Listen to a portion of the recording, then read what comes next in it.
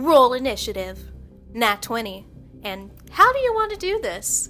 May seem like strange phrases, but this is the shit that we live for. Hi, I'm Lady Katie. And I'm Lady Beans. And welcome to Maidens of the Flames. Today, we are going to discuss the fictional ladies that we have living inside our heads. We're okay, I promise. Maybe. No. Not at all.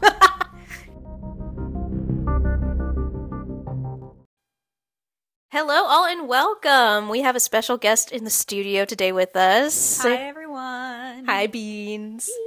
This is my very bestest friend, Beans, and she's amazing and super awesome sauce. And so I was like, wanting to do a episode about our Dungeons and Dragons characters because, you know, it falls in line with the purpose and, you know, goal of this podcast to talk about badasses in ball gowns, badass women, and our characters are definitely badass. Yours mostly in the ball gown, mine usually not. yeah. This is true. So yeah, so we're just well, this was your thesis topic, Dungeons and Dragons. Yes. So you wrote a whole ass thesis on it. I very much did. Dungeons and Devised Theater. It is, you know, using theater as a way, or using Dungeons and Dragons as a way to write more organic theater. And exploring that. I'll be teaching a class on that next year at the university that I teach at. Woo, plug. We love, so, you know, we'll keep an eye out on the theater world. There's a Beans a-coming. So, kick things off. Trying to figure. I've never done the past 2 episodes I've done it alone in my bedroom, so I'm like, another person? This is new, because whenever I listen to podcasts, I'm like, oh, look at the banter. This looks like fun. So I was like, Now you're in my living room with tea. With tea. Because we're fancy ladies. My mug, for visual reference, says Dungeon Meowster with like a little white kitty on it sitting on a D20. That is like, you know, faced up to a nat 20, just so like for visual reference, that is like the aesthetic that I'm giving right now. Yes, and I have a very aesthetically pleasing fancy mug that is a very, very pretty pottery. And it has its own little separate like dish to hold the tea bag, which is very fancy.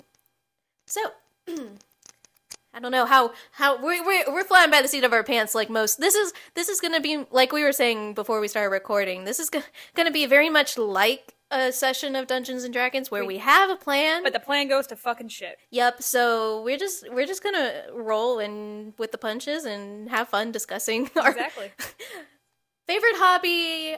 My personality. I feel like Dungeons and Dragons has become my personality now. Yeah. You self-insert your own like personality into your characters and explore quite a bit of yourself emotionally through your characters. Hi, I'm also Katie's DM for one of the games that she plays in. So. The one that you wrote your thesis on. Yes, the one I wrote my thesis on. So I have a very interesting perspective on Katie and her characters. And you can read me like a fucking book. Yeah. It's great. So that's a great jumping off point for our first question that we're going to discuss today is, what was the inspiration behind our characters? So I guess I'll start off because I don't have as many characters as Beans that I only have like the 2. I have 3, but 2 of them I've played the most, and I've lived in those skins the most. So we'll start at the very beginning with my sweet baby girl, my sweet baby Princess Aduna Bernadotte, now Queen as of the finale and epilogue. Yeah, Queen of Cressida. Woohoo! That's what happens when your parents get murdered. It's all fun and games until Vecna kills your entire family. You know, I did not DM that campaign. Hi, Bailey. Shout out to Bailey, our amazing DM, for that Stone of Furibioid campaign that we keep convincing her she should publish as a campaign guide, but she won't ever because she's too humble. It was really good. It was Bailey, so we good. love you. Love you. So Aduna. So this was my first ever D&D character. So I was like, you know what? If we're living in the fantasy world, I'm gonna be a fucking princess, because I fucking can. I'm like, if this is my fantasy life, I'm gonna, like, live it up at the moment. So that was like my main inspiration, and I didn't really I put thought into it, but I didn't, I was just like, I'm playing a princess, and yep, and I was, because the campaign had that like not Norwegian, like the like Norwegian, Swedish, that kind of vibe. Norse. Norse, yes, that was the word I was looking for. And so I was like, okay, let me look at like Norse names like Aduna, and I was like, oh, and then like her last name Bernadotte is actually the surname of the royal family of Sweden. As I Bernard, I cannot help you with that one. I'm looking it up. Of Sweden, yes. Is this Bernadotte is like the royal family of Sweden? I didn't know that. Yeah, I do my research. So yeah, and then that was the inspiration behind her is like I was like I want to play a princess and wear pretty princess dresses, and it worked out. I got to do that.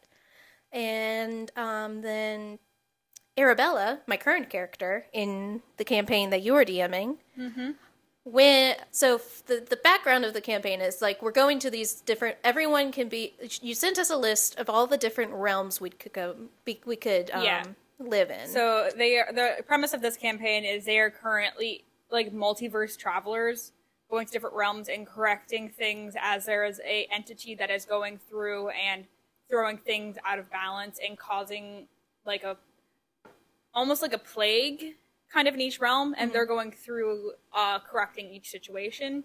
And I gave them a list of like the main ones we'd be going to if they wanted to be from there. They could have invented them if they invented another realm if they wanted to. I wasn't going to stop them from doing that. After all, this is the multiverse. But Katie chose the Fairy Tale Forest. And it's interesting, like, I had already been toying with Arabella, for those of you, Lady Arabella of Locksley. And I'd already been, like, designing her, like, thinking about, like, oh, that'd be cool to play, like, Robin Hood's daughter. Spoiler alert.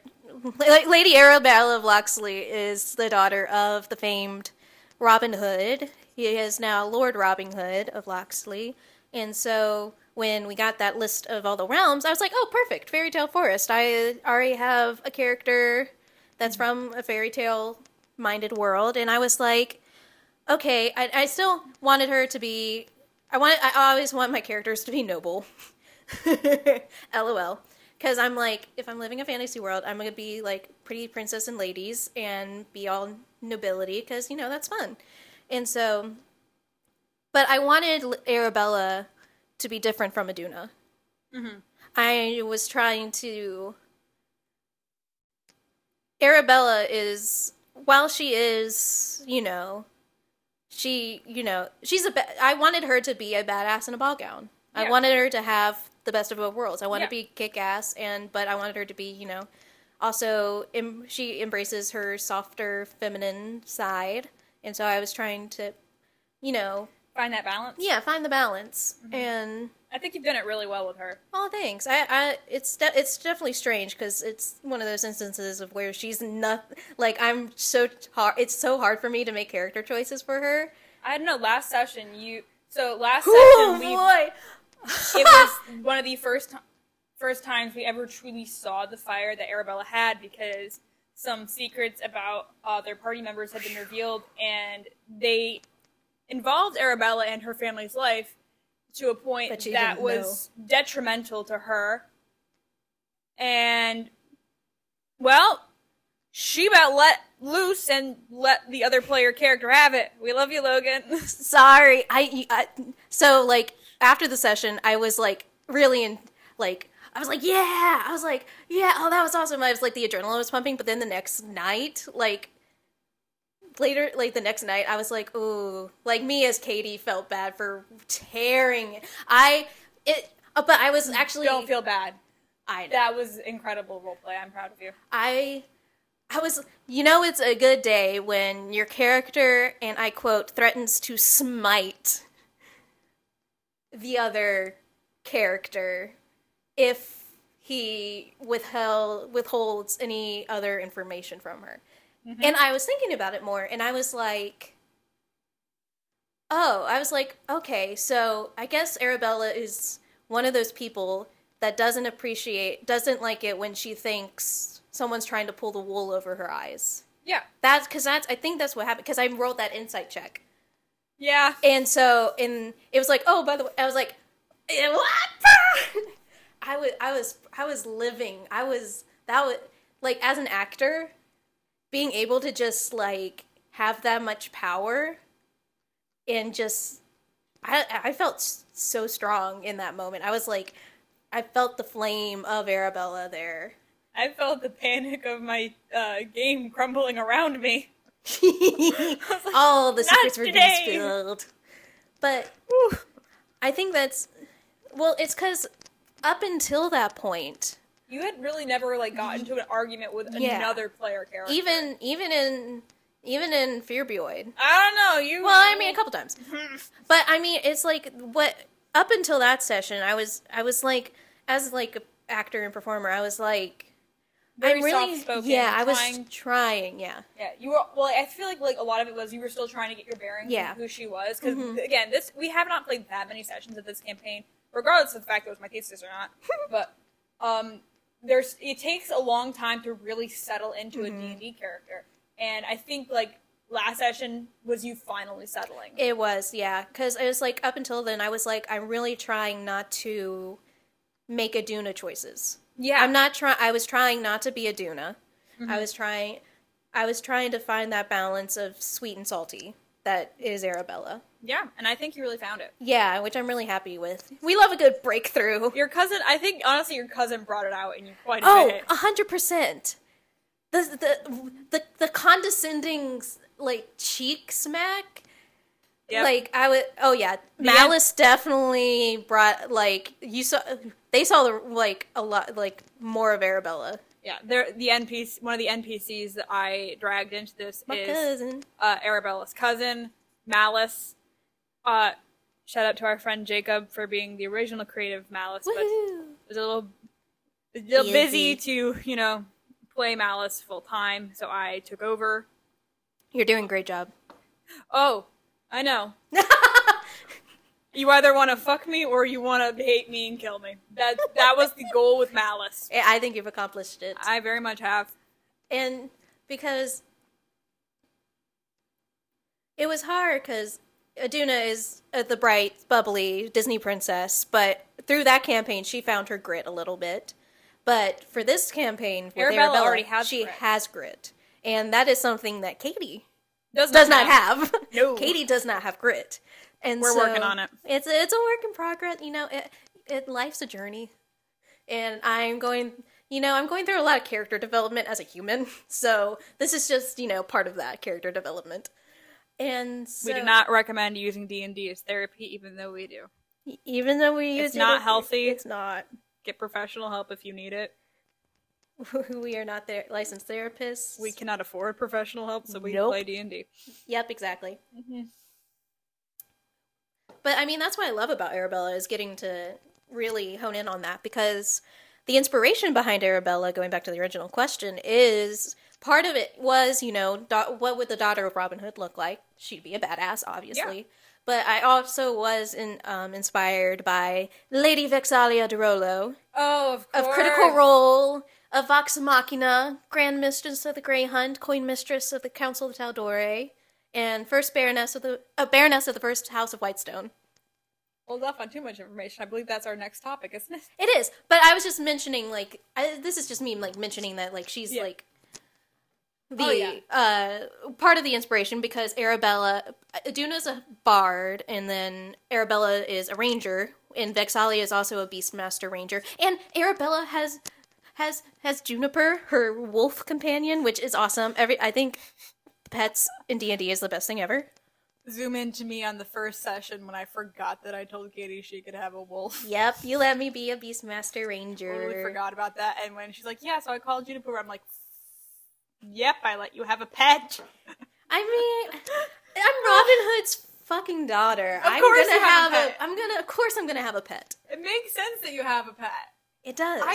I forgot. And I had to, like, I was like, okay, how are we gonna navigate a dog in this world? Oh, especially when remember on like one of the first sessions when I went to go get the journals for when Arabella went to go get the journals for everyone, and you were like, "There's a ladder," and we're like, "How's Juniper getting up this ladder?" Yeah, and I think on the spot, I was like, okay, this is like the island that you are on, like Korath, is also a multi-dimensional like cesspool, not cesspool, like hot pocket. No, hot pocket.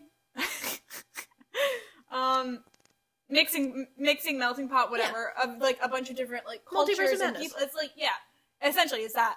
And I was like, okay, well, it's an episode of Once Upon a Time. Like there would be like extreme accessibility, like availability in this area because there is so many people from so many different places. So I'm like, all right, if there's a ladder, there definitely would be in this area some kind of like elevator type system. Yeah. So the entire island of Korath became very accessibility friendly very quickly. For puppy. For my wolf. Because of a dog. Well, because, although I have been thinking, I really do want to try and find, like, Raven Slumber, which is what Vex'ahlia had for Trinket, to bamf Trinket into a necklace to keep, to make travel or, we can just... Good luck with that. Yeah, I know, I think that's a bit. It gets to a point where it's like, okay, Katie, don't just reconfigure Vex. Yeah. Vex'ahlia, because that's what I really try to. I think it's just only like bits and pieces, and her badassness. But Arabella has her own special brand of badassness. I think. Yeah, she does. So, those are my two like main characters that I've really spent a lot of time in. So, would you like to discuss? Who would you like? You gave me a list of your ladies that live inside your head. Yeah, I've played a lot. We can start probably with the lighter ones and then move into the dark. Oh, we can go down. Do you want to go down the Chaos Order? We can start from the Chaos Order, like the list of like most mentally stable. All right. That's what I meant. Yeah, that's how I have to organize my characters, is most mentally stable. D&D. Yeah. So, starting at the bottom, we have Etta Clock. She is a high elf, artificer monk. I don't really remember too much of what oh, nope, I do remember. You remember the Tinkerbell movies? Yes. And like, I don't remember if it was Bobble. The red-headed fairy with, like, the goggles. Yes! Bobble with the bug eyes. Yep, Bobble was my inspiration for Etta in the beginning. That's what she was supposed to be. Oh my god. But when I wrote her backstory, and as my DM, Logan, and my DM, Bailey, will tell you, I tend to write extremely long backstories. Yes you do. And I also have zero chill on how much I traumatize my characters. I may have or may have not accidentally gotten her semi-possessed by the god of murder. So she is extremely messed up in the head and unstable. Like, she'll be, like, sweet and, like, herself one second, and then another second she will be a homicidal maniac. She is freakishly insane. And we have not played that campaign in well over a year, for a good reason. And, yeah. She is my least mentally stable character in that regard. Moving up on the list, we probably have Dottie, but for a completely different reason. Oh, rest in peace. Rest in peace, Dottie. Rest in pieces. Pieces. Oof. If I ever digestive fluid. If I can ever bring her back, I will. So Dottie was this gnome fairy hybrid creature that I created. Her inspiration was Steve Irwin crossed with Miss Frizzle.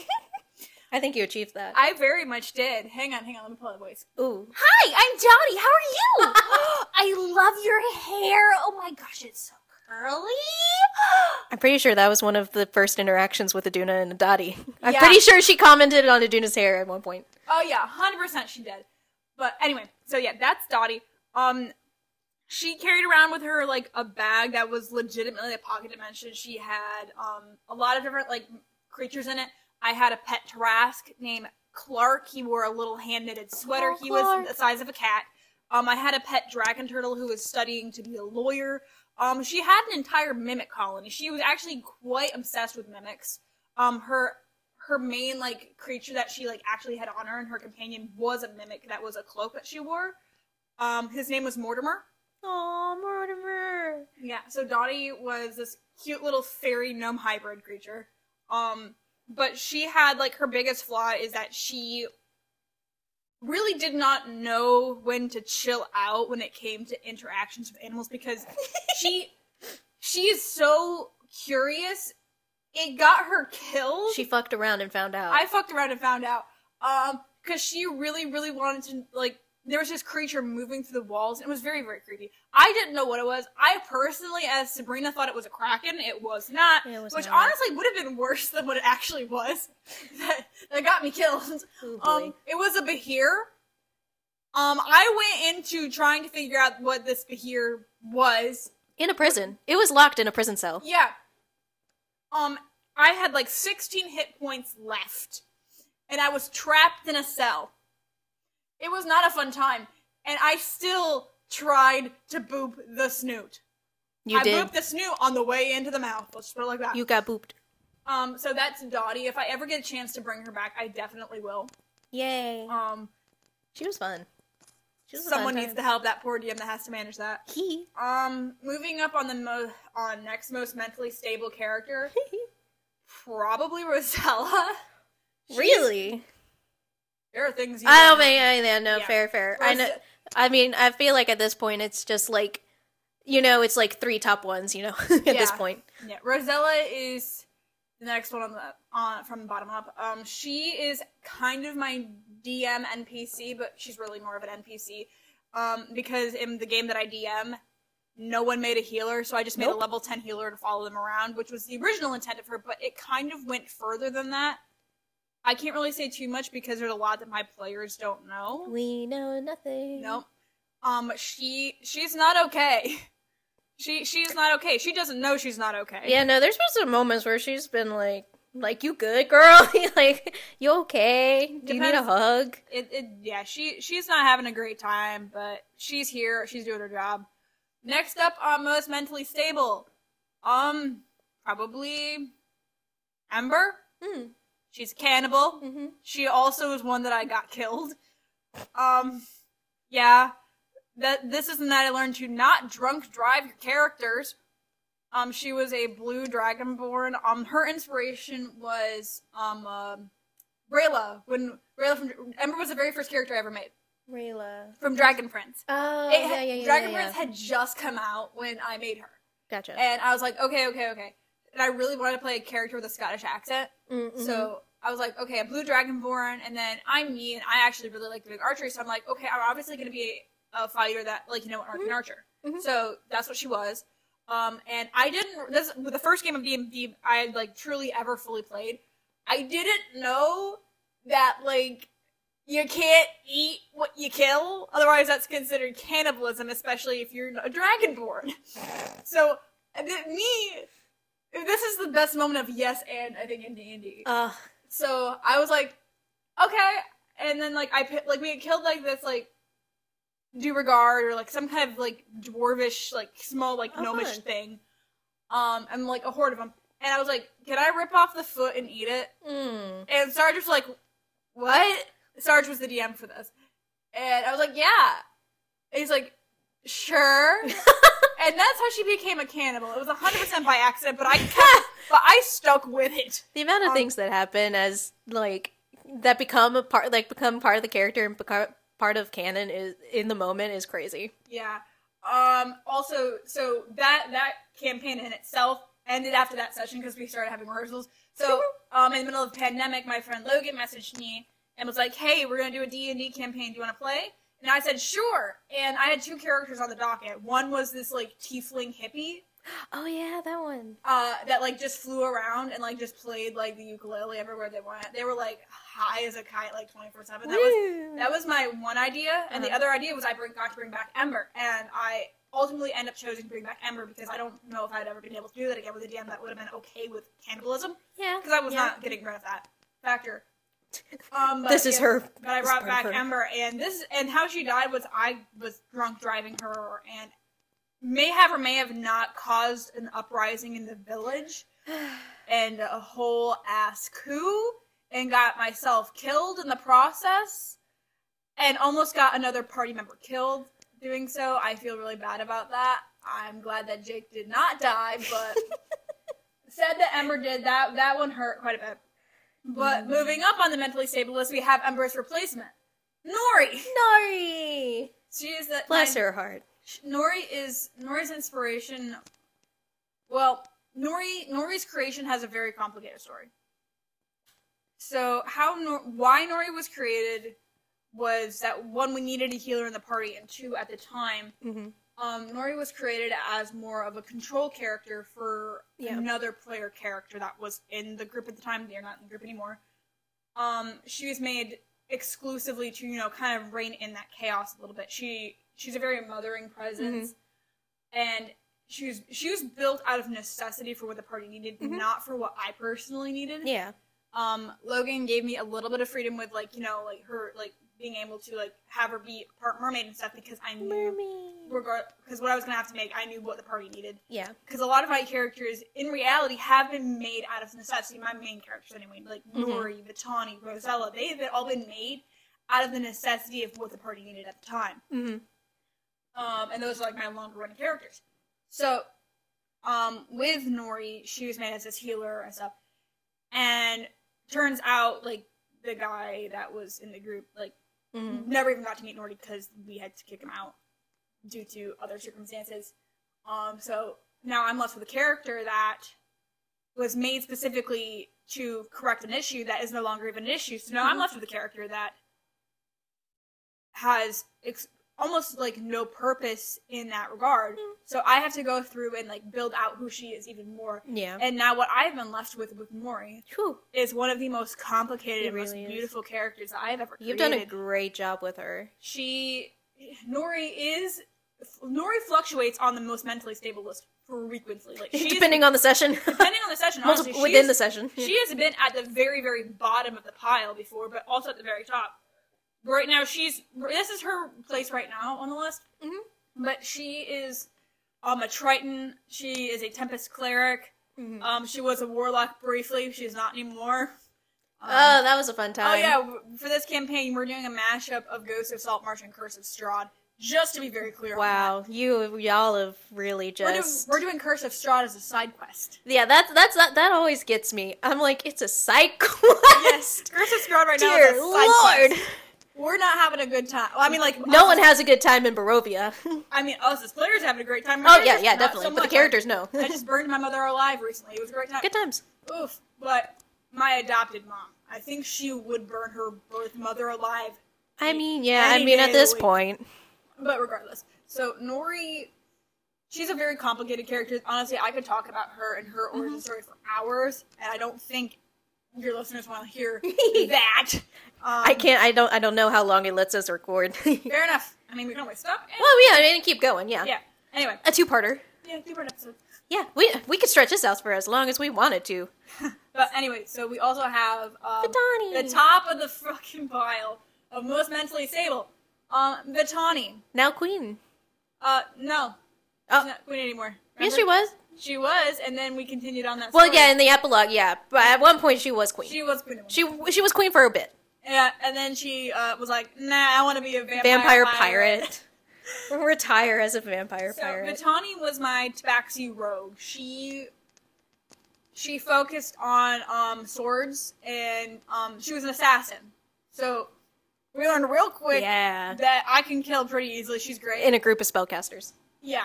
I think I was there was a time when I was the only melee fighter in that group. Yeah. When Brilby was gone. Yeah. Well, yeah. No, because, when Brilby was there, because Brilby, started getting more alchemy stuff. Oh, yeah, I forgot about that. And, then we had, the monk paladin. And, I'm so sorry, Arson. Oakley. Oakley, thank you. Oakley Kai. I remember, I'm sorry, it's the morning. Well, not anymore, but it was morning. It was morning at one point. Yeah, yes. It was morning when we started this. That seems about right. Yeah, okay. But, so we have Vitani. Yeah. So Vitani is a Tabaxi, rogue. She looks like a Norwegian forest cat. Thank you to my friend Sarge for giving me that inspiration, that idea. I loved it, and I went with it, and I ran with it, and she was amazing. So her whole thing was she was, a runaway princess, kind of, because she was going to be forced into, like, a marriage with an extremely misogynistic, like, douchebag. Fuck him. Fuck Egon. Fuck Egon. Yeah. So much of an asshole. Ego is in his name. But it's like you meant that on purpose when like writing your backstory. Yep. Hey, Yeah, we love it. And then her kingdom kind of got overthrown, and there was a like whole issue. And her father was trying to force into marriage, and so her mission was to get back, liberate her kingdom, and commit regicide. Woohoo! I did not get to commit regicide, unfortunately. He was already dead when I got there. I was not. I was like, what the fuck? I just wanted to kill the king. But I did. You for weeks were like, I'm ready to commit regicide and patricide. Oh yeah. But I did we ended up finding his body, and I think I stuck his head, I think Egon's head, on pikes outside the castle. Yeah, you did, in the epilogue. And the Gemini serpent. Yeah, because you got it, yep. Yep, I think, like, in the epilogue I stuck, and then she eventually did become queen, of her kingdom, and then as, like, through the years and stuff, so another party member, the other rogue in the party, like, Vitani's best friend, Brilby, he's a halfling? Yeah. Brilby.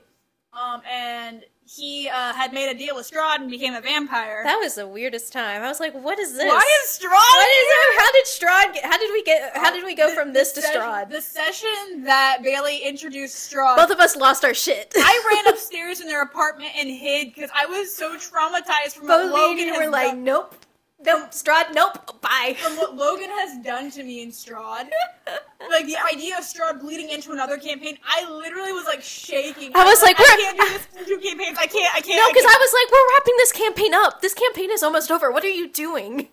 Leaving a door open for more chaos is what Bailey did. Oh my god. Oh my god, I loved it though. I really loved it. But oh, sorry. Yeah. So Brilby got a hold of an ambulance Strahd and became a vampire and was like there at like everyone's deaths, like just to offer. And no one else in the party took the offer. No. But Vitani took the offer. And Talon, right? I think Vitani made Talon take it. Oh, for sure. Like, she's like, you coming with me. Because Talon was Vitani's boyfriend. Technically, in a couple sessions played by my real life fiance. That was Shane. the sweetest. But yeah. But he was something that I had written prior, so it wasn't like his creation. So Bailey was still able to play Talon in other episodes. But yeah, Vitani decided, fuck this, I don't want to die. I want to be an immortal pirate queen doing vigilante shit on the oceans for the rest of like eternity. So she took the offer to become a vampire and then became a pirate queen with Brilby and Talon. Yep. And any others that Brilby may have, blessed with vampirism. And they now roam the oceans doing pirate vigilante shit. I think what's interesting about so Vitani and Aduna, that was the campaign we were both in, the one with, and without even like, we didn't reference each other when making our characters. We made these characters on our own. Yeah. But they were both princesses, heirs to their kingdom, and were the opposites of each other. Complete opposite. Which was a really interesting dynamic that we got to play out throughout the campaign. Yeah, because Aduna was more proper, had Disney princess, and then we have Vitani, who had left it all behind. Who did not even take her crown with her, and basically went undercover and was on a smuggler's ship, becoming an assassin for 5 years, and had basically grown out of being a princess. And basically, she looked down on Aduna quite a bit, I think, for that. Oh, really? Yeah, I can see it. I could tell. But at the same time, Aduna was, like, idolized her. No, don't. Well, I mean, not idolize her, but she looked up to Vitani because she saw this badass, and she was like, oh, she's cool. I think, like, a lot of what it was is... The cool older sister. Aduna was still learning how to rule, and Vitani, through leaving the kingdom and doing... Because if she left, they wouldn't have been able to... The misogynistic asshole would not have... Can't take control without marrying the legitimate heir. So she left to protect her people. So I think Vitani, when she did that, like, that is when she knew and she truly became a ruler. It's because she, through all else, decided, I'm going to put my kingdom first, even if that means I have to leave. And I think that's, like, she had already taken that journey into becoming a queen, and Aduna was just beginning that journey. So they were at 2 different points in their stories, I guess. Yeah, and I'm just thinking back on it right now, I'm like, this was very much me and you. I feel like a lot of the conversations we had at Aduna and Vitani were, like, similar conversations we've had, just because, I mean, gosh, I mean, the amount of times, like, Vitani helped Iduna through the chaos that was happening in her life, because I like to give my characters shockingly normal, happy upbringings and childhoods. And the trauma that occurs happens within the session itself. And so, sweet, poor baby Iduna, everything was, her entire world was flipped upside down. And she was like, now I have to save the world. Now I have to protect my kingdom. Yeah. She grew a pair, though, by the end of it. Yeah, you did. I'm proud of you. Yeah, I'm proud of her, too. My sweet baby Iduna. Mm-hmm. I think about her in Ashfield sometimes when I'm alone by myself. I'm like, the sweeties. I'm keeping that thought right in my head. The sweeties. My sweet Iduna in Ashfield. My sweet couple. I was proud of her. I'm not going to say what I'm thinking right now. We are unmiked. So but I will type it on the screen real quick. Just okay. Beans is typing it on the screen, and I'll probably end. Bitch.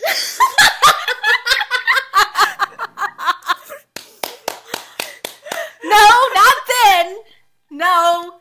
When I go into my maladaptive daydreaming as I fall asleep, thank you very much. That's what I meant. Anyway. Enjoy me sipping tea of extremely strong Earl Grey tea that's been steeping for like 30 minutes when it says on the little tag to steep for 3.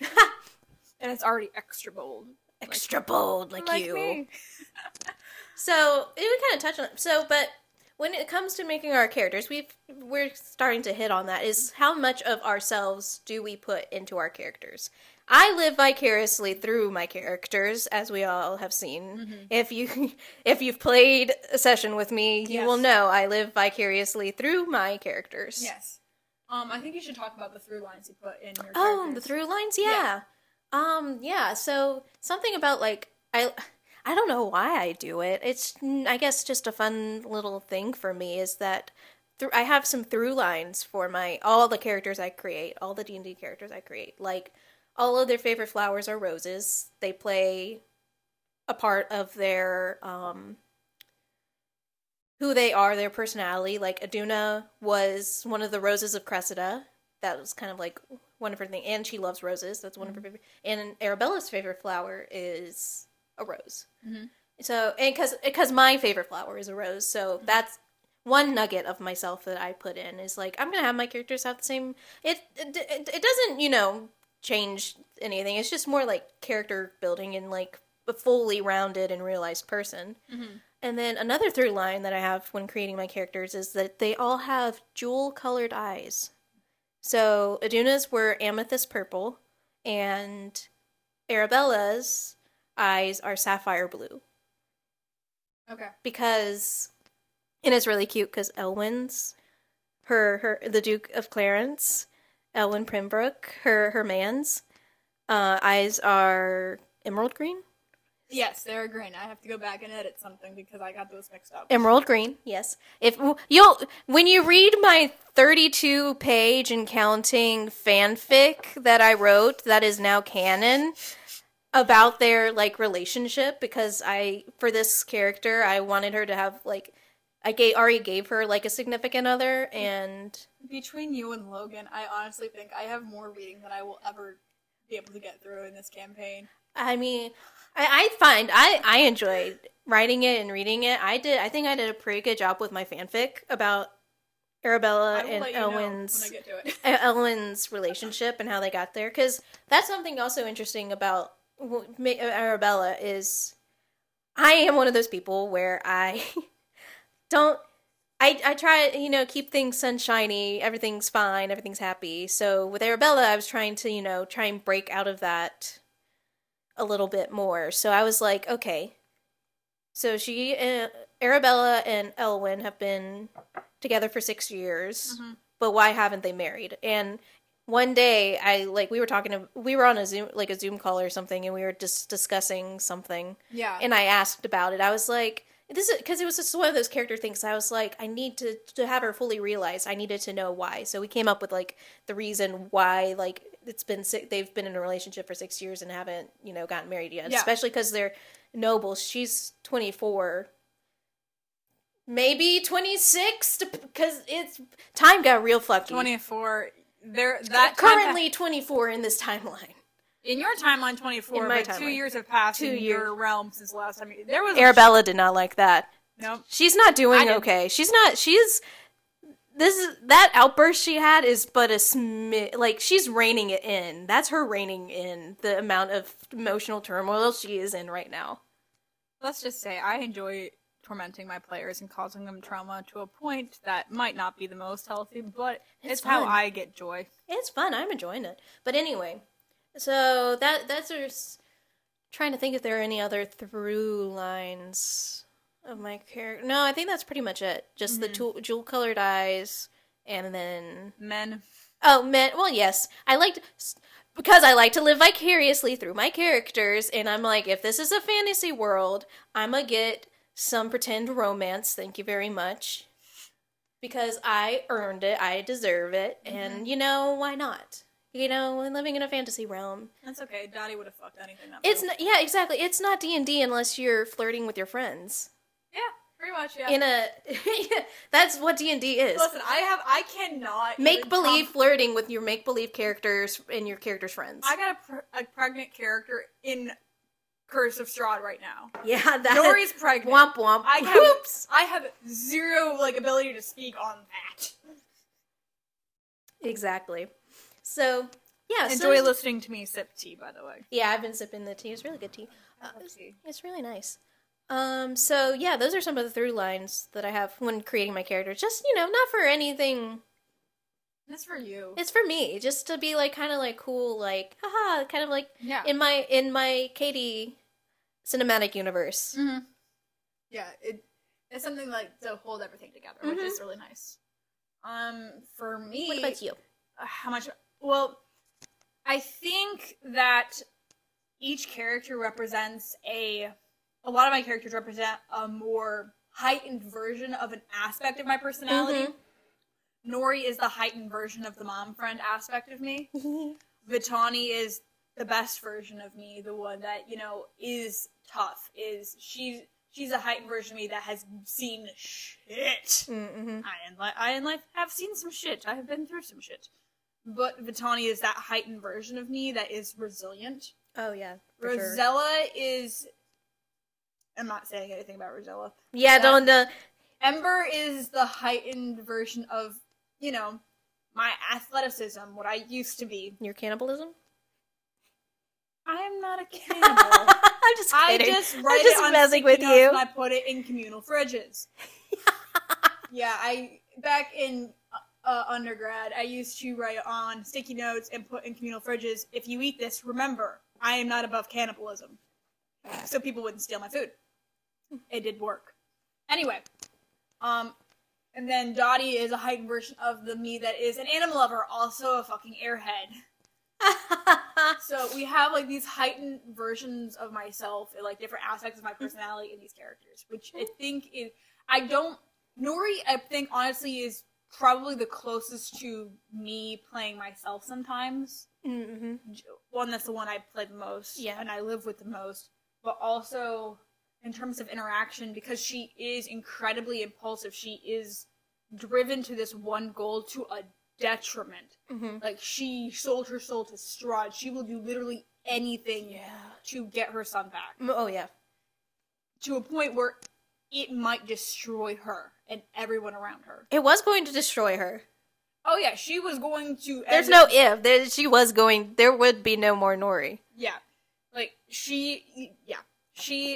And I am very similar in the point where I will get so consumed by something that it can take over my life in that aspect. So Nori is probably the closest version to me, with the one that I put the most into, I think. Oh, yeah. I think another question I think we need to talk about is bits and pieces of myself that I hold out of characters. Uh-huh. I hold out of characters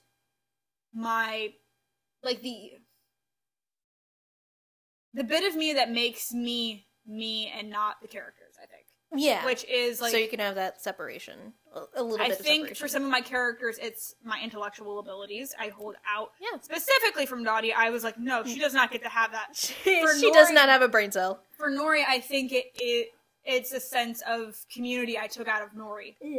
Vitani, I took out my humor. It's like I withhold certain aspects of myself out of characters to make them very, very different from myself because I feel as a person, I'm a fairly well-rounded person personality-wise. Yeah. My characters are also, but they don't, if I withhold specific aspects, it makes them very much different from myself. Mm-hmm. Like, with Vitani, withholding, my sense of humor, we're now left with a very gritty character that finds joy in odd times and finds joy in not necessarily the most legal of ways. Yeah.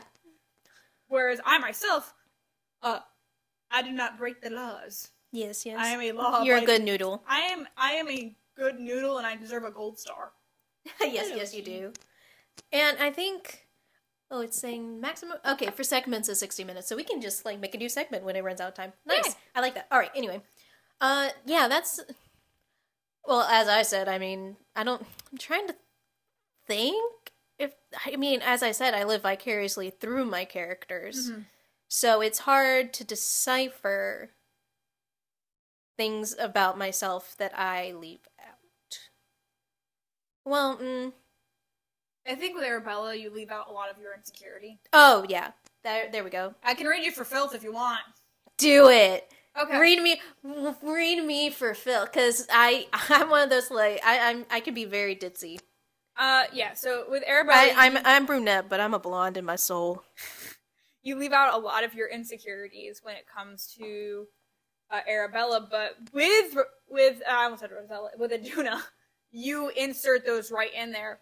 Which is interesting, because I didn't intend, it just happened with the circumstances. But with Aduna, I think you left out a lot of your wisdom, because she was... emotional. Aduna had not had the similar life experiences that you had, and she was not as well-rounded of a person yet. This was her rounding journey, and you left out quite a bit of, I think, what would have just had her well-rounded from the start. Yeah. The bits of you that are that. You left out your intellectual abilities. I love Aduna, but she was ditzy. She was a ditzy queen. It was fun. Oh, boy. Because she's a princess. I was like, I'm going to have fun. I'm going to not think too hard. Exactly. She did not think. She did not think. She's an emotional creature. This is why I don't like playing spellcasters, because once you have, ditzy characters... Yeah. She started off as a bard, but then she got paladin stuff, because she got chummy with Saluni, because Saluni helped her out in a moment of... Mm-hmm. Which was a great D&D moment to me, and one of my great, D&D moments that just happened based off a roll, was Saluni fixing the sending stone. Yeah. She was like, all right, you've helped me reconnect and get the communication device back up and running that connects me to the love of my life. And so I will follow you. And she became very, I think it was from that point on, it was almost as much as a spiritual journey for her as well. Yeah. She learned religion. Saluni is the bomb.com. I'm just over here with 2 sharp sticks stabbing people. Well, when Aduna found that bow, I was like, forget spells, because as a bard, there's only so much I could do in battle. So I was like, okay, I like that she has a bow now, so that she can actually be productive. In a combat situation. I'm gonna side quest here for a second. Side quest. So this is something about D&D. So you have your melee characters and you have your spellcasters. Now, when doing combat, this is how it goes. I roll, I somehow end up going first. Stab, stab. Alright, I'm done. And then you get to the spellcasters. Yep. And they take forever 20 to 30 minutes to do a turn. See, that's what I love about Arabella. And then you get back to me and it's within 2 minutes, stab, stab, moving on. See, that's why I love Arabella, because she's a ranger, so she just shoots arrows. That's all she does. And I'm like, I shoot an arrow. I play melee fighters Nori's the weird. Nori is a weird exception cleric. to my I do not like playing spellcasters thing. She is the cleric. Although I play her like a melee fighter unless I actually have to cast a healing spell. Oh, yeah. She is a melee fighter unless she absolutely has to use her magic, but that is actually for another reason, which I will not say in the podcast, because not everyone in the D&D party knows about that shit. Woo! Alright, anyway. Any hoozle. Um, So, yeah, that's... what do you love about your characters, and what do you not like about your characters? Oh, what I like about my characters? I like... Well, okay, I'm gonna get both in at this. What I like about both Aduna and Arabella is that they are badasses in ball gowns. They can be more feminine. They can, dress nicely. They can be a little prissy. Mm-hmm. But also can kick ass and take names. Yeah. And that's the whole thing about my interest in research. And also, I get to find the strength and femininity through that. Mm-hmm. Because they are both worlds. Yeah. They can be tough, but they can also, they're not heartless. They have heart, and they can kick someone's ass. Yeah. Which is really nice to, as, a woman, to get to live that out. Mm-hmm. And that's what I like about both of them. Mm-hmm.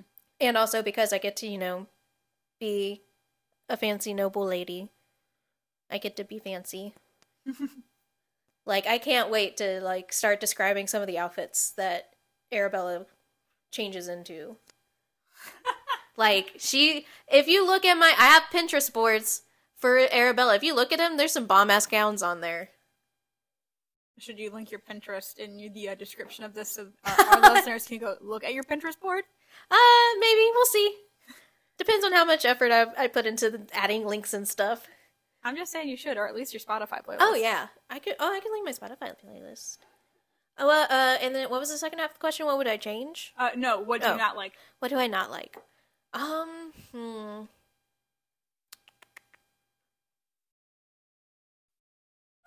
For Aduna, I will say, I did not like...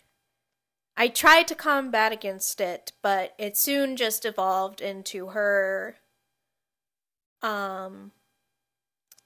being so focused on Ashfield. Yes. And his safety. Yes. But when I was in character, I couldn't get away from it. Mm-hmm. Because she loved him just that much. Yeah. And because she had found her other half when she wasn't expecting it. And seeing him in danger, seeing the one she loves in danger, she would have done anything to get him back. Yeah. Because she loved him and missed him that much. Mm-hmm. So that's what I didn't really like. I felt bad because I was like, I really tried in in character to not be so gaga over Ash. It was a new thing for your character. It was. The relationships were a new thing for your character. So, but just from an outside perspective, I guess that was something I didn't like as much. I love their relationship. I love how it went and how they functioned. Mm-hmm. But then Arabella, I'm trying to. She's still new. I've played her for a while, and it's still new, so I don't think I've quite found yet something that I don't like about her. Okay. Because I've still been finding that balance. Yeah. And making sure that, she's not making... Me as a player is trying so hard not to make Aduna choices as Arabella. Yeah. Because they do come from similar backgrounds and have kind of... Not similar personalities, but Mm-hmm. It's me. It's trying to rein in Katie as a player and just be Arabella. Yeah. What would Arabella do? Not what Katie would do. Not what Aduna would do. But what would Arabella do? Yeah. And that's what I found. And I'm still, solidifying and figuring out. Yeah. Okay. I'm sure things will come up soon. Oh, I'm certain. I am certain. She hasn't even been around her cousin. It's only been 2 hours since she met her cousin, and this is gonna be a long turn. Travel song when you gotta go somewhere. So yeah, Arabella's gonna be having a nice big drink when they get back to Calliope's cantina. We're not talking about Calliope on this podcast. No, put it away. I'm just naming it. Never mind. Put it away. I wasn't going to go into I wasn't going to go into detail. Anyway. We start talking about it. It's going to be an X-rated podcast. So, okay, so I posed the same question to you. It's 54 minutes into this first segment, so. Do you want to? Yeah, we'll end this segment. Continue in part 2. Yeah, with part 2. Keep listening. Don't turn it off. We're just we're just doing a new segment. So, and when you record the podcast on this app, you have to it's like a time thing. So don't go away. Don't go away, listeners. All right, we're in a new segment on this app, so that I can keep recording. Although for you, if you're listening, it just seems like we didn't stop at all. So let's just keep the good times rolling with a question that I just finished answering is... what do you love about your characters and what do you not like? So it is your turn to answer, Lady Beans. Alright. So, specific characters, we'll start with the obvious. What do I love about Dottie? I love her never-ending optimism. I love that she is this bubbly bound of just beautiful energy. She really is beautiful, though. What do I not like? Her lack of common sense. In self-preservation. She has no self-preservation whatsoever. And honestly, yeah. I really hope one day that I get to use her again as a character. Yeah, really do. Fun. Aduna was having a great time with Dottie. She was like, finally, someone I can connect to. Oh, yeah. And then witnessing her death. Yeah, because Aduna was in the jail with. Well, she wasn't in the cell, but she watched it happen and could do nothing. Oh yeah, I forgot you watched me get moist. There was literally nothing Aduna could do, and she was traumatized. She was having a bad day. This was not a good time for her. I love the fact that I was like, because I think Dottie had framed it like, I want to stay down. I'll just stay down here with our friend in prison and just watch him. And I was heavily looking, out of game, I looked at Katie and said, you do not want to stay down here for what I'm about to do. And Bailey kept asking me what I want to do, and I'm like, there's nothing she can do in this moment. Well, no, because, before, I was like, Dottie, you were like, I'll just stay down here with Dottie. Oh, yeah. And I was, looking at you going, no, leave, go. Because I knew what I was about to do with Sabrina, because I brought in Dottie as a temporary character. Yeah, she was temporary character. So, I was fully aware that there was a high chance that I was going to die doing this. Because I really, I just needed to bring back Batani. Mm-hmm. And also, I was trying to investigate and poke the bear of the big monster behind the wall. And I did not want to drag Katie into that. And she stayed and watched me get moited. Well, I mean, it was I feel like in the moment, if this wasn't a game of D&D, if this was, real life happening, it would happen so fast that Aduna wouldn't know what to do. Yeah. It was a longer period of time for us as characters describing and figuring out, but, in the moment, if it happened in real life, it happened so quickly, there was nothing she could do. And me as a character was me as the player was there's nothing I can do to save her, without me getting dragged in, too. Yeah. Okay. Back to the question. Yeah. Rosella... I love her heart. I love her soul, where she is as the core as a person. She is extremely caring. Mm-hmm. She is extremely powerful. What I don't like is the fact that I can't talk about anything else with her because, unfortunately, I don't want my players to know. Because we're in the middle of it. Ember, I love her ability to lead. I love her spirit and how fun she is. Despite the fact that she is a cannibal, she's not violent. She actually is quite a kind and caring person, always thinking about the betterment of society. She only, eats what she kills in battle. Yeah. So, and honestly, that was just her. That was just why let good meat go to waste, Nom nom. But what I didn't like with her was she didn't have a sense of subtlety. Oh, yeah. And that's what ended up getting her killed. Mm-hmm. I mean, the sense of subtlety should have gone into when she, tried to tame a bunch of sharks. She should have died then but no, instead I actually rolled very well on that animal handling, and she made friends with a bunch of sharks and road sharks in the middle of the ocean. Nice. That was a great beach episode. Batani. We love a beach episode. I love how tough she is. Oh, yeah. I love that she can take anything and just roll with it. And what I don't like is how how edgelord she can be sometimes. Yeah, I know that was tough for you. That was as the like, player. Getting into her headspace, being me as like this very excited and like personality, playing this edgelord character who does have like Vitani has like chronic depression because of all that she has like left everything she's ever loved behind. Everyone she has ever loved is like dead or dying, and all her whole world is falling down around her. And playing this edgelord character really brought me down as a player sometimes. Oh, and yeah. like getting in and out of her headspace was very toxic for me, which is why I did have to step away from her and play Dottie for a little bit. So, and then Nori is again probably the most complicated of any character I ever play. What I love about Nori is her ability to put others before herself. Yeah, very selfless. What I don't like about her is that she will not listen to others when it comes to the best situation to do that, or will do things behind the others' backs because she thinks that she knows best. Nori is a mother, and she has been in that mothering and leadership position for a good chunk of time now. So the idea, but reality is she does not know how old she is, but reality probably being she's one of, if not the youngest member in the D&D party. So the idea of others looking down on her as a child, and them telling her what to do has not translated well to her brain, and she is very defiant. And because she doesn't feel like some of the members of the party take her seriously, she will do things without telling them. Frequently, she will do this.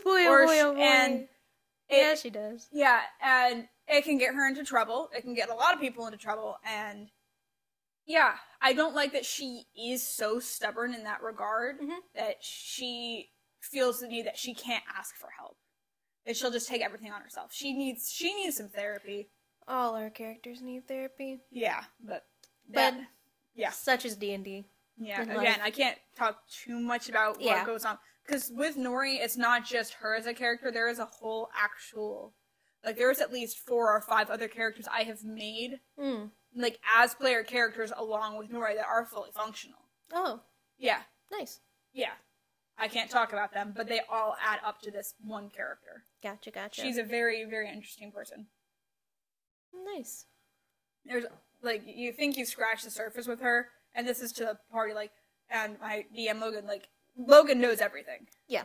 Like, you think, like, you scratch the surface with her, because, like, as you pull back the layers, you see more and more, like, an onion. Of the trauma and, like, the love and, like, everything that she's been through. And right now, where we're at, this is, like, where we're at in the story and what the party knows. That's, like, what you would normally expect out of a D&D character. For, like, what the trauma they've been through and, like, like, family and all that. There is more than, like, I can even imagine with her underneath just that. Like, we've only touched the surface layer of her backstory. Wow. Which is insane to the party members that might be listening to this, but we only have scratched the surface of who she actually is.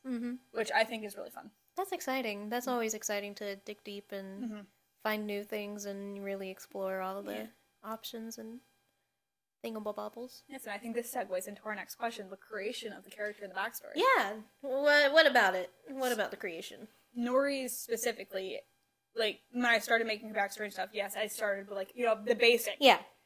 But I think with Nori specifically, it grows over time. You don't just create the backstory in one fell swoop. You add to it as you go through the game, and you discover more, like, why do they like this? Why did they make that choice? Did something happen in the past? And you build out and you grow that story as you go. Yeah, that's what I found when in writing the Arabella and Elwyn prequel thing, is fleshing out it helped me, because I'm writing as the character, so I'm like, it helps me figure out the character as well while writing. And this was, after I've made the backstory. She has a backstory, but it's more fleshing out moments from that original backstory and going into detail and having the opportunity to have those scenes and moments. Yeah. So that, memories. Yeah. It is to make it real. Yeah, it's finding those points in the game where you're like, okay, what can I add to this?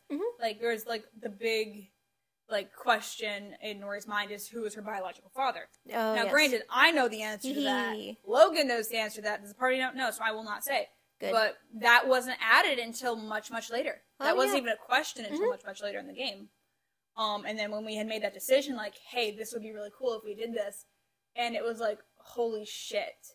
And then also, like, with Nori's children and all of this, a lot of that stuff, you know what I'm talking about. Yeah.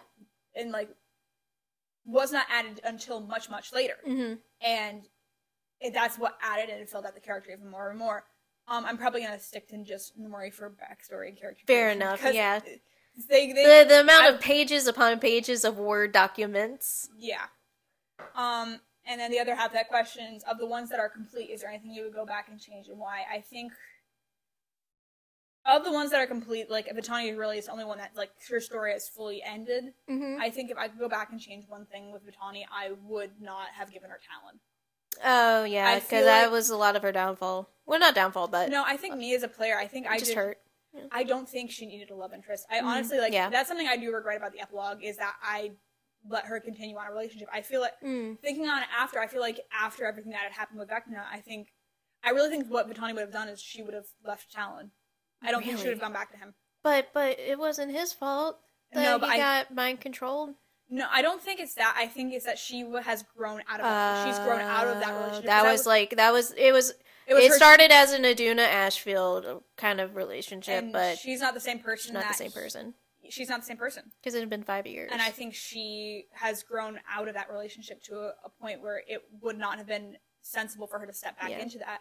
Not to mention the fact that she was now stepping into a role as queen. I think that that relationship was almost would have held her back. So if I could go back and change one thing, I would absolutely 100% change the fact that she would have left Talon. Yeah. 100%. But it helped in the campaign because it gave you something to fight for, a loved one to fight for. Yeah.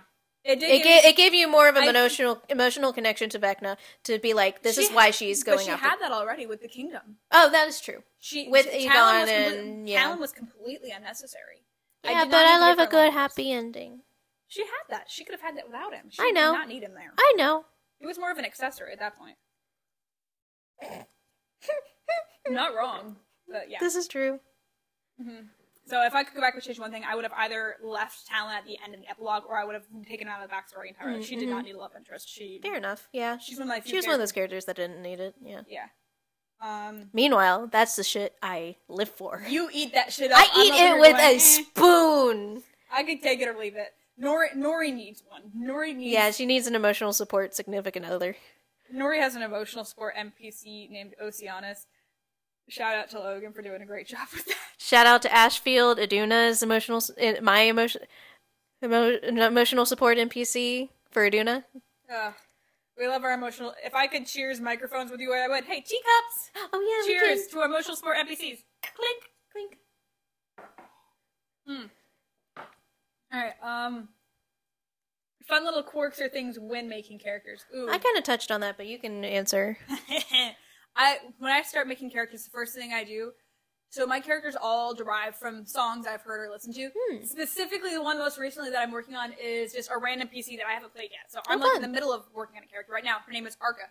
Oh, yeah, I remember seeing that drawing you did. I'll listen to a song and I'll get the idea, and then I will do a drawing of a character. I'll be like, and then I'll choose race and stuff as I go and I do the drawing. And she ended up being a drow rogue. It was so cool. Possibly a warlock. I don't know yet. I'm messing around with that a little bit. So yeah, and I always start in the same place. I start with music.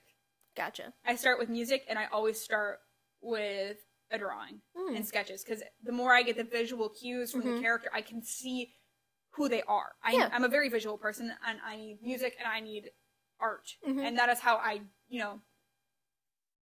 delve into who my characters are as people. So yeah, without that, it does not function. I think for me, I start with the name. Really? Name or the name.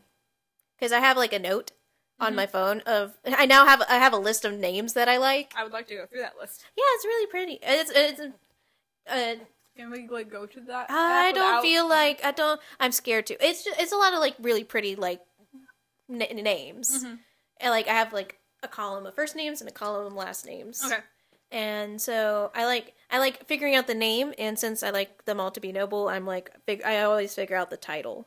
Okay. So, and then from there I do start, with the basics like eye color, hair color, Yeah. And then it just kind of grows. It's like, okay, what do I want to do now? Mm-hmm. Thankfully, with Arabella, I had, as daughter of Robin Hood, I had a bit more foundation to be like, okay, what does that look like? Mm-hmm. And then I think I also developed the relationships that they have. Because, at least for Arabella, I wrote, like, one of the first things I wrote was about her, like, she has Elwyn. That's one of the things. Yeah. Like, she, like, and I, like, go through, like, then I go, like, who's in the family and, like, stuff like that. Mm-hmm. Well, yeah, so I'm the exact opposite. Names are what comes last. Like, interesting. With Arca specifically, like, Uh-huh. the names was, because she has a twin brother. Mm-hmm. And, like, kind of part of the backstory is, their father named them after, like, what he thought the personalities they were supposed to take based on gender roles. Ooh. So Arca is named after the realm of order, Arcadia, Oh. and her twin brother Pan is named after the realm of Pandemonium. Ooh. When in reality, they are exactly the exact opposites. Oh, that's cool. Yeah. So, but names usually come last for me. Interesting. Like, Nori, her name came so far last. Catriel came so far last. She's another PC I'm working on. I have, like, a bunch of PCs. I have, like, drawings and stuff that came much later.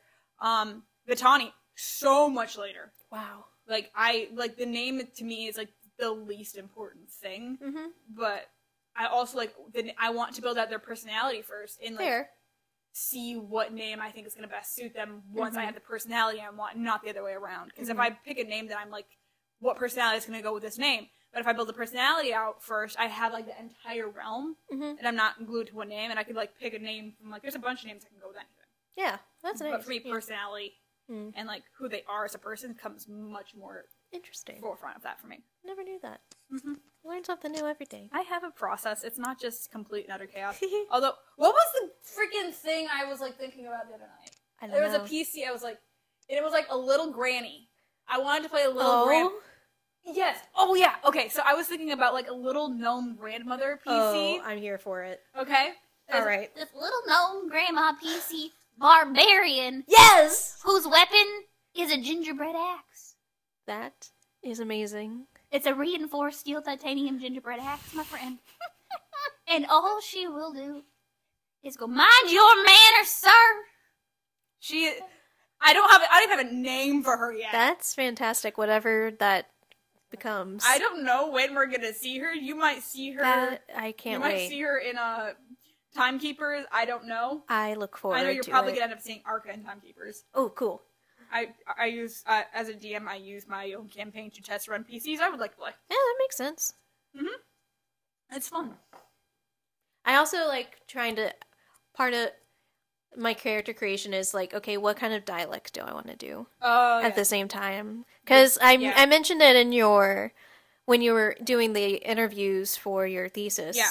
I talked about how dialect and accents are so important to the characters because, as I said in the interview, that all this is imaginary. We are playing in an imaginary world with imaginary people, but having an accent is what brings it to light. It's that tangible thing that you can control to make it different from myself.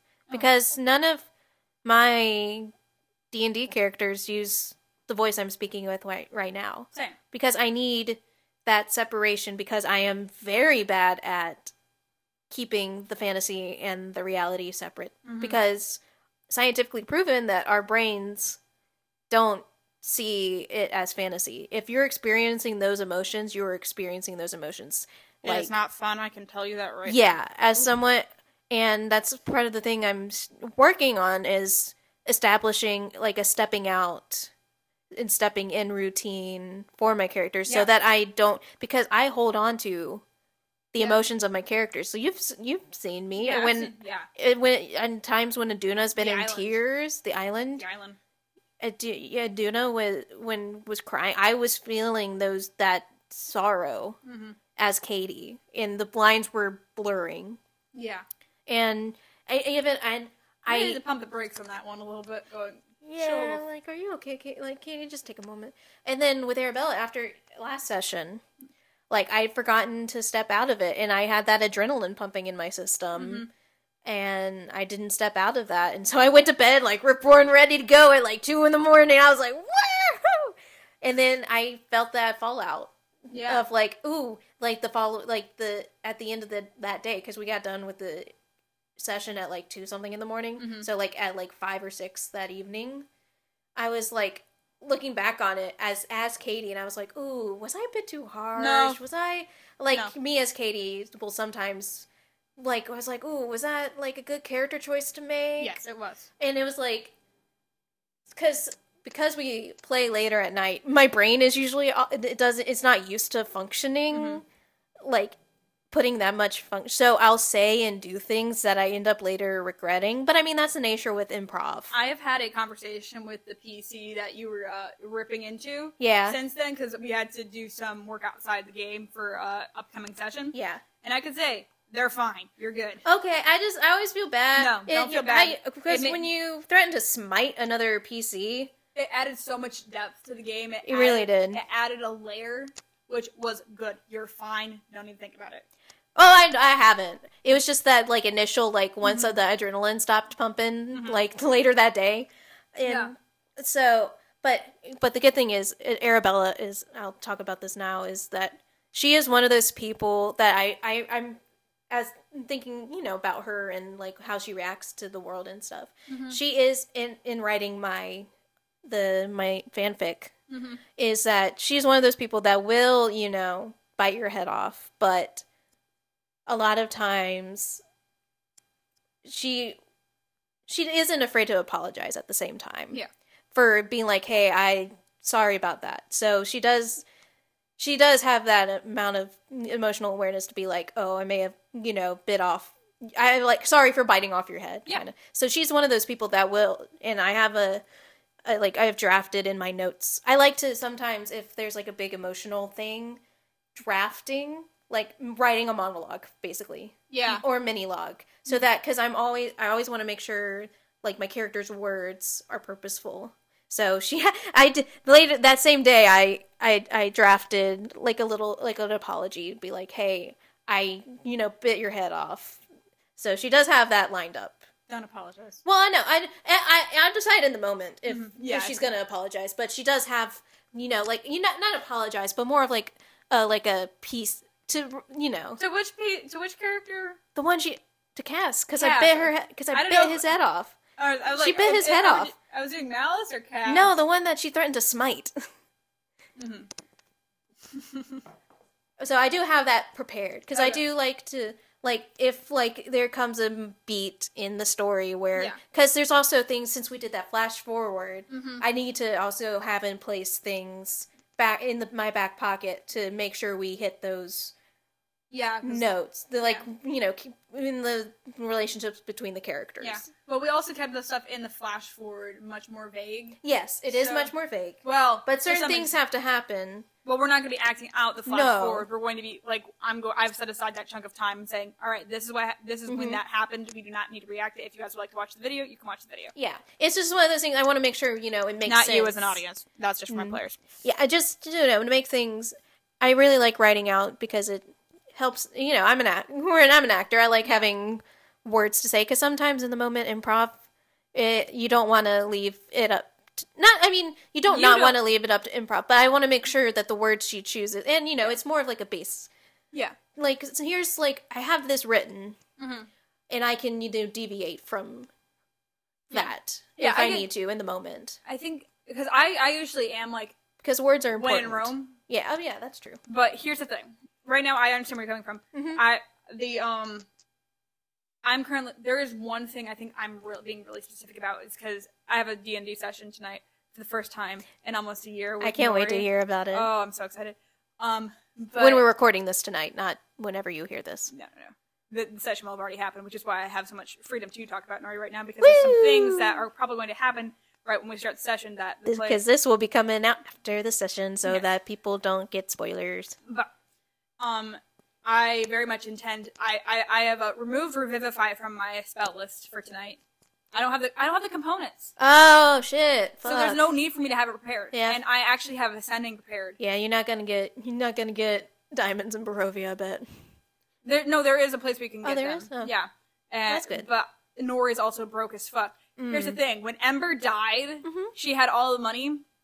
And we haven't really gotten a lot since then. Oh no, So y'all Nori are broke. literally has had like almost no opportunity to get money. Yeah.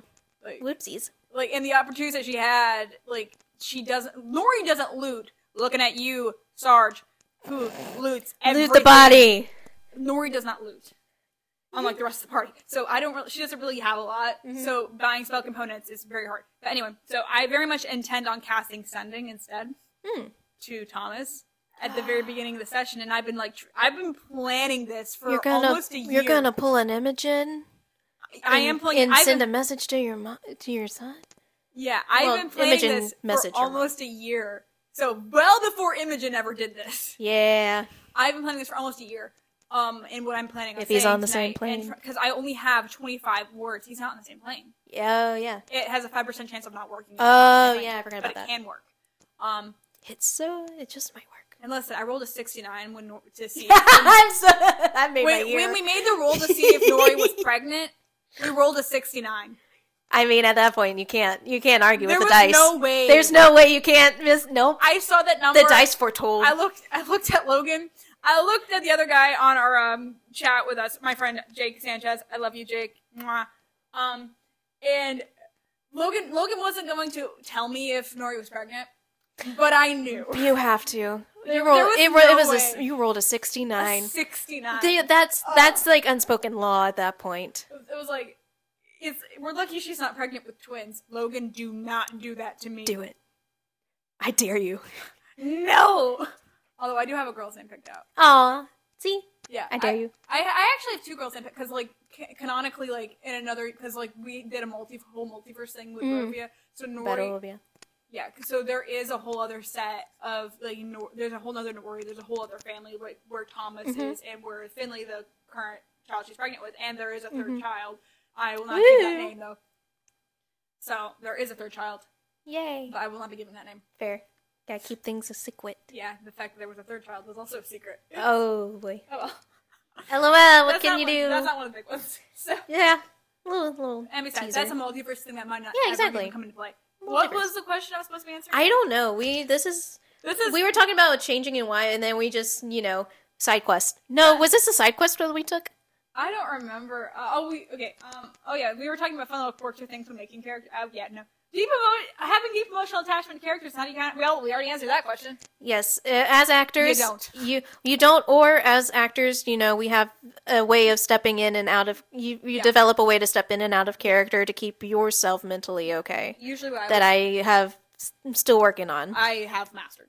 That's nice. What I do is I have a specific playlist of music I will listen to before every session. And I will get into Nori, and then immediately after the session, I take a deep breath, and I kind of just, I usually, quite often after a session, I'll end up, talking with Logan for a little bit, just because, that's me. Yeah, and, to digest. To digest, and we take a little bit of time after the session occasionally That's always to nice. digest, especially, the more heavy sessions, like post-mortem.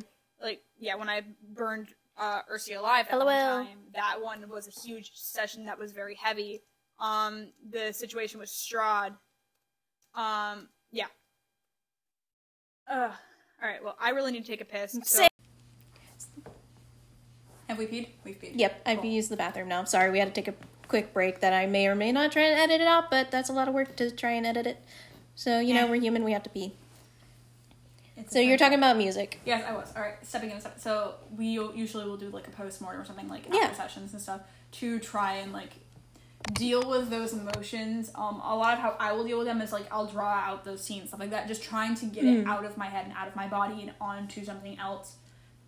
It's the safest way for me to experience that and keeps me healthy, because if I, specifically with Nori, because there is so much heavy shit involved with her, if I lived with that in my body, I would not be okay. It's unsustainable. Yeah, she. It's I already have enough going on in my life. I don't need to add on a whole other person. Yeah, she's somebody that I have to be very, very careful with how I handle things. Yeah. Because it was with Vitani, I had to step out of Vitani because it was getting to me so much.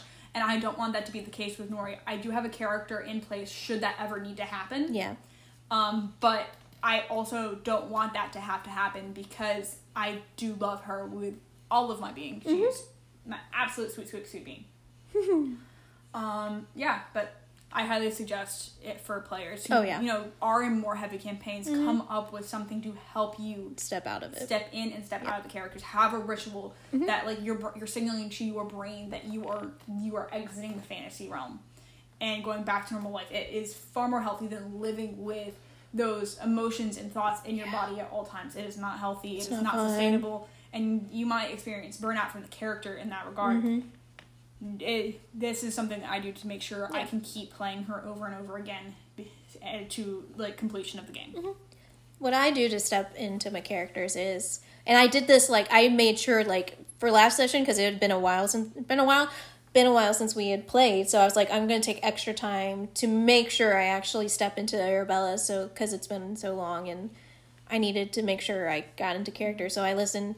I usually, to get into character, listen to my characters playlist on Spotify, and then to step out, what I find I kind of like doing now is, like, pretending I'm wearing a mask and taking off the mask and putting it on an invisible shelf. Shout out to Janet Rogers. Yeah, I took that from Janet Rogers because it helped me when I was starting to get the worry that I was, you know, being too harsh, and I was just stopped myself. I was sitting on my couch. It was like 5 o'clock in the evening, and I just took the mask off and I felt fine. And I was like, oh, shocking that that it works. That's why it's, you know, an incredible practice. If you are a theater person, I highly recommend looking at Janet Rogers' archetypes. It is quite helpful So nice. and goes a lot with what we've been saying about building characters and such. It is an excellent practice and an excellent way of looking at theater. Really awesome method. So, 10 out of 10 would recommend that. So what should we talk about next? I very, very much would love to hear that list of names that got Walla. Oh yeah, so at some point when I mentioned that I have a note on my phone of D&D character names that I like and may want to use in the future. If you know me as a person, How the fuck is that one pronounced? So I'll go down the list. So these are names that I like that I may want to use for PCs. Can I try and pronounce that one before you know exactly which one I'm talking about? That one. Can I try and pronounce that one before you say Sure, that try it. Alright. Iphigenia. Oh my god. Iphigenia is one of them. That is so I'll just go down the list. So we have, these are names that I would want to use for a character. Anastasia, Genevieve, Athena, Iphigenia, Amalia, Liliana, Helena, Eleonora, Odette, Clara, Viola, Rosalind, Marion, Ophelia, Adriana, and Alicent. Those are the names that I would, if I'm having to create a PC, I'm going to go to that list. I see the Barbie and Shakespeare references. Yes, we love some good, and some Greek with Athena and Iphigenia. Yeah. And just ballet, too. Yeah. Fun fact, Katie's actually, like, a ballerina. Like, did ballet. I did ballet. All the way, like, could use point shoes. Yeah, I still have them. That is very impressive. Yeah. So I as you can, if you know me, I'm one of those people that just, I am a hopeless romantic. I love, you know, being soft and just very feminine things. And so when and I also have a piece, what? Yeah, I'm like, this is tying into our next question. How do you explore your own power through D&D? Yeah. So I'll keep talking then. So my own power, I guess, is, you know, I mentioned this earlier, I touched on this, is finding the strength of femininity. That's part of one of my research interests, because there's so many, like, you know, quote unquote soft or gentle characters in, you know, popular works like Pride and Prejudice, the whole 9 yard, that are, you know, they're typically viewed as, you know, like chick flicks, or like it feels like it's not as worthy of study, when in fact it is. Like, what about kindness and empathy makes it weak? Why is it not as important? So that's kind of what one of my research interest is finding the strength in more feminine characters in the, you know, the literary and popular culture canon. And so, in doing so, that's what I use my D&D characters for, because, you know, they are very soft and feminine, but they can also shoot an arrow in between your eyes. Yeah, there's a power behind that. There is a power behind that. They can have it. They can be powerful through their kindness and through their badassery, which is really helpful for me as, I am a human and I'm living and going through my own character development as a human. Yeah. And I mean, there's, at the end of the day, when you think about it, Maidens of the Flame, it's finding, the strength, talking about strength and character.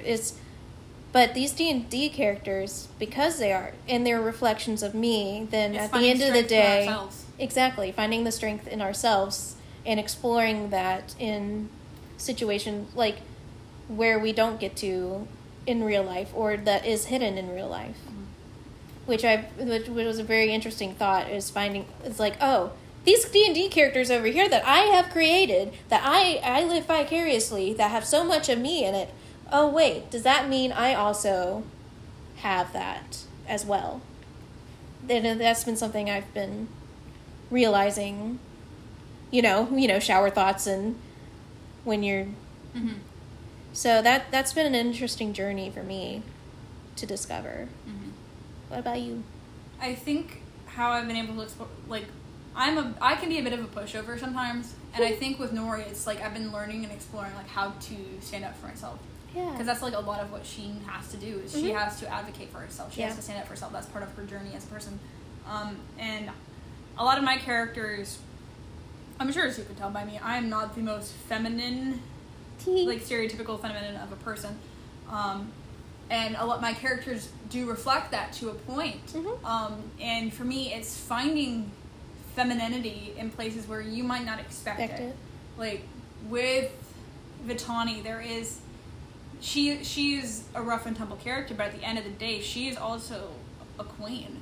Yeah. I think her feminine power for her comes through the way she carries herself, through the air around her, and how she talks to people, because she can be, and we've seen it quite a bit with her.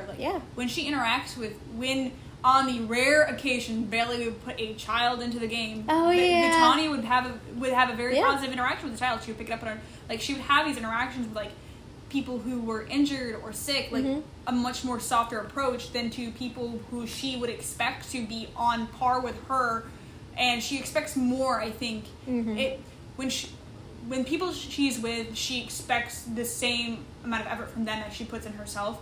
She's a bitch. But when she is at a place where she can let her guard down, she is very soft, and I think there is that power with that. There's power in when she chooses to be soft, and how she chooses to be, and that's me as a person, me choosing the moments in myself when I want to have those softer moments and who I want to have them with. Yeah, because I am not somebody that will easily let down my guard for that kind of shit. I am somebody who keeps my interior walls up just to the outside world entirely. But to my close friends, you all know me, I'm a pushover and a psychotic little weirdo. And we love you. Yeah. But for me, it's exploring when that is appropriate and when it is most effective. Gotcha. Yeah. We do not need to do that next question. Fair enough. The next question was DMing, and how is that going? Because I am the DM, and I'm like, LOL. Oh no, that's a long question, and the answer to that it's going somewhere. I could not tell you anything about that. Yeah. I think we can split this up and do the answer to the next question in another part. Which one? What are you looking at? The story time section. Oh yeah, we can save the story time for another podcast. Exactly. Another day. Another day. There's so many. The world's our oyster. The world's your oyster. Any Newsies fans listening? If you know, you know. Yeah. Well, this has been a very nice chat. I've really enjoyed having someone to talk to, and it's not just me in my room alone talking to myself. Thank you for coming over for a cup of tea and letting me talk about my D&D characters for a very long time. I mean, it's our favorite thing to talk. It's one of our favorite things to talk about. We could spend hours, and we have spent, over an hour talking about this, which is amazing. Yeah. I did write a 105-page paper about it. You did. You wrote a whole last thesis on it. Oof. You've made it your career. It is my career. Exactly. This is we're doing work. We're we're improving our academic Dungeons and Dragons and academic tabletop roleplay. That is my field of study. So we're doing the things. Well, thank you very much for joining me. Be sure to follow the podcast. I have an Instagram account for it that I realized the past 2 episodes I haven't told anyone, and so I'm like trying to get those numbers up, Follow it. It's very aesthetic. Yes, it is. If you just search in Instagram Maidens of the Flame _pod, you'll find it. Mm-hmm. If you like this episode and any of the other episodes, please be sure to rate it 5 stars on whatever platform you view it on. And next time on Maidens of the Flame, join us again as Lady Beans and myself stay in the realm of Dungeons and Dragons, but we're discussing the badass ladies and player characters of Critical Role. I'm very excited. I am so pumped, and if they ever hear this one day, hi, we love you so much. I'm a huge fan. I want to be your friend. So we're going to be talking about Critical Role, which is a very popular, one of the most popular streaming D&D games that has become an international sensation. Yeah, and is really put D&D on as a bigger part of popular culture. I would love, as part of the next episode, to talk about the correlation between Matt Mercer and the rise in gaming and how Critical Role has had such a massive impact on it, not just the ladies. Oh yeah, this is my field of study. This is what I do. Boom. So yeah, we're going to be discussing the characters, the ladies of the campaigns of Vox Machina and the Mighty Nine and Bell's House, if we get to it. Mm-hmm. So yeah, join us for that. And with that being said, we'll call it a day. Goodbye. Bye.